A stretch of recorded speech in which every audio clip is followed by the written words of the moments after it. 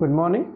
This is Dr. Jayaraman, Senior Consultant Physician and Diabetologist from Kauvery Hospital. What is asthma? It's simply hypersensitive or hyperreactive airways. That is the tubes through which the air flows in and comes out. So totally be relaxed. Don't worry about asthma and all. So many thoughts will be coming into your mind.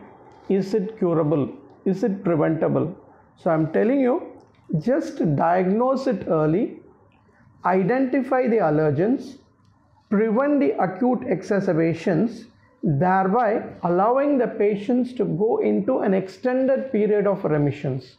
If remissions is successful, you can always prevent the structural changes associated with chronic asthma. So what exactly causes it?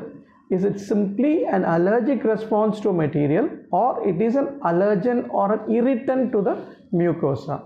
So there are so many proven irritants or allergens that can precipitate asthma, be it is a simple smoke or a dust or a pollution or a pollen or a fungal mites, or it could be even an emotional stress or an exercise or simply cold weather or simple infections, be it is a viral or bacterial infection, that can precipitate an acute exacerbation in leading to bronchospasm, which is actually due to a smooth muscle contraction as well as the mucosal edema. So that is what results in patients presenting to us with symptoms like acute difficulty in breathing, more so during expiration than during inspiration, cough.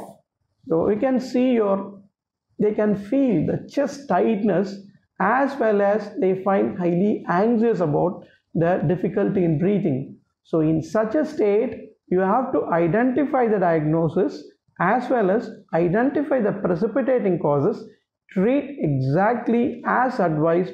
You can always prevent them from getting into complications and make them very, very comfortable, as well as prevent any frequent relapses. So let them lead a happy life.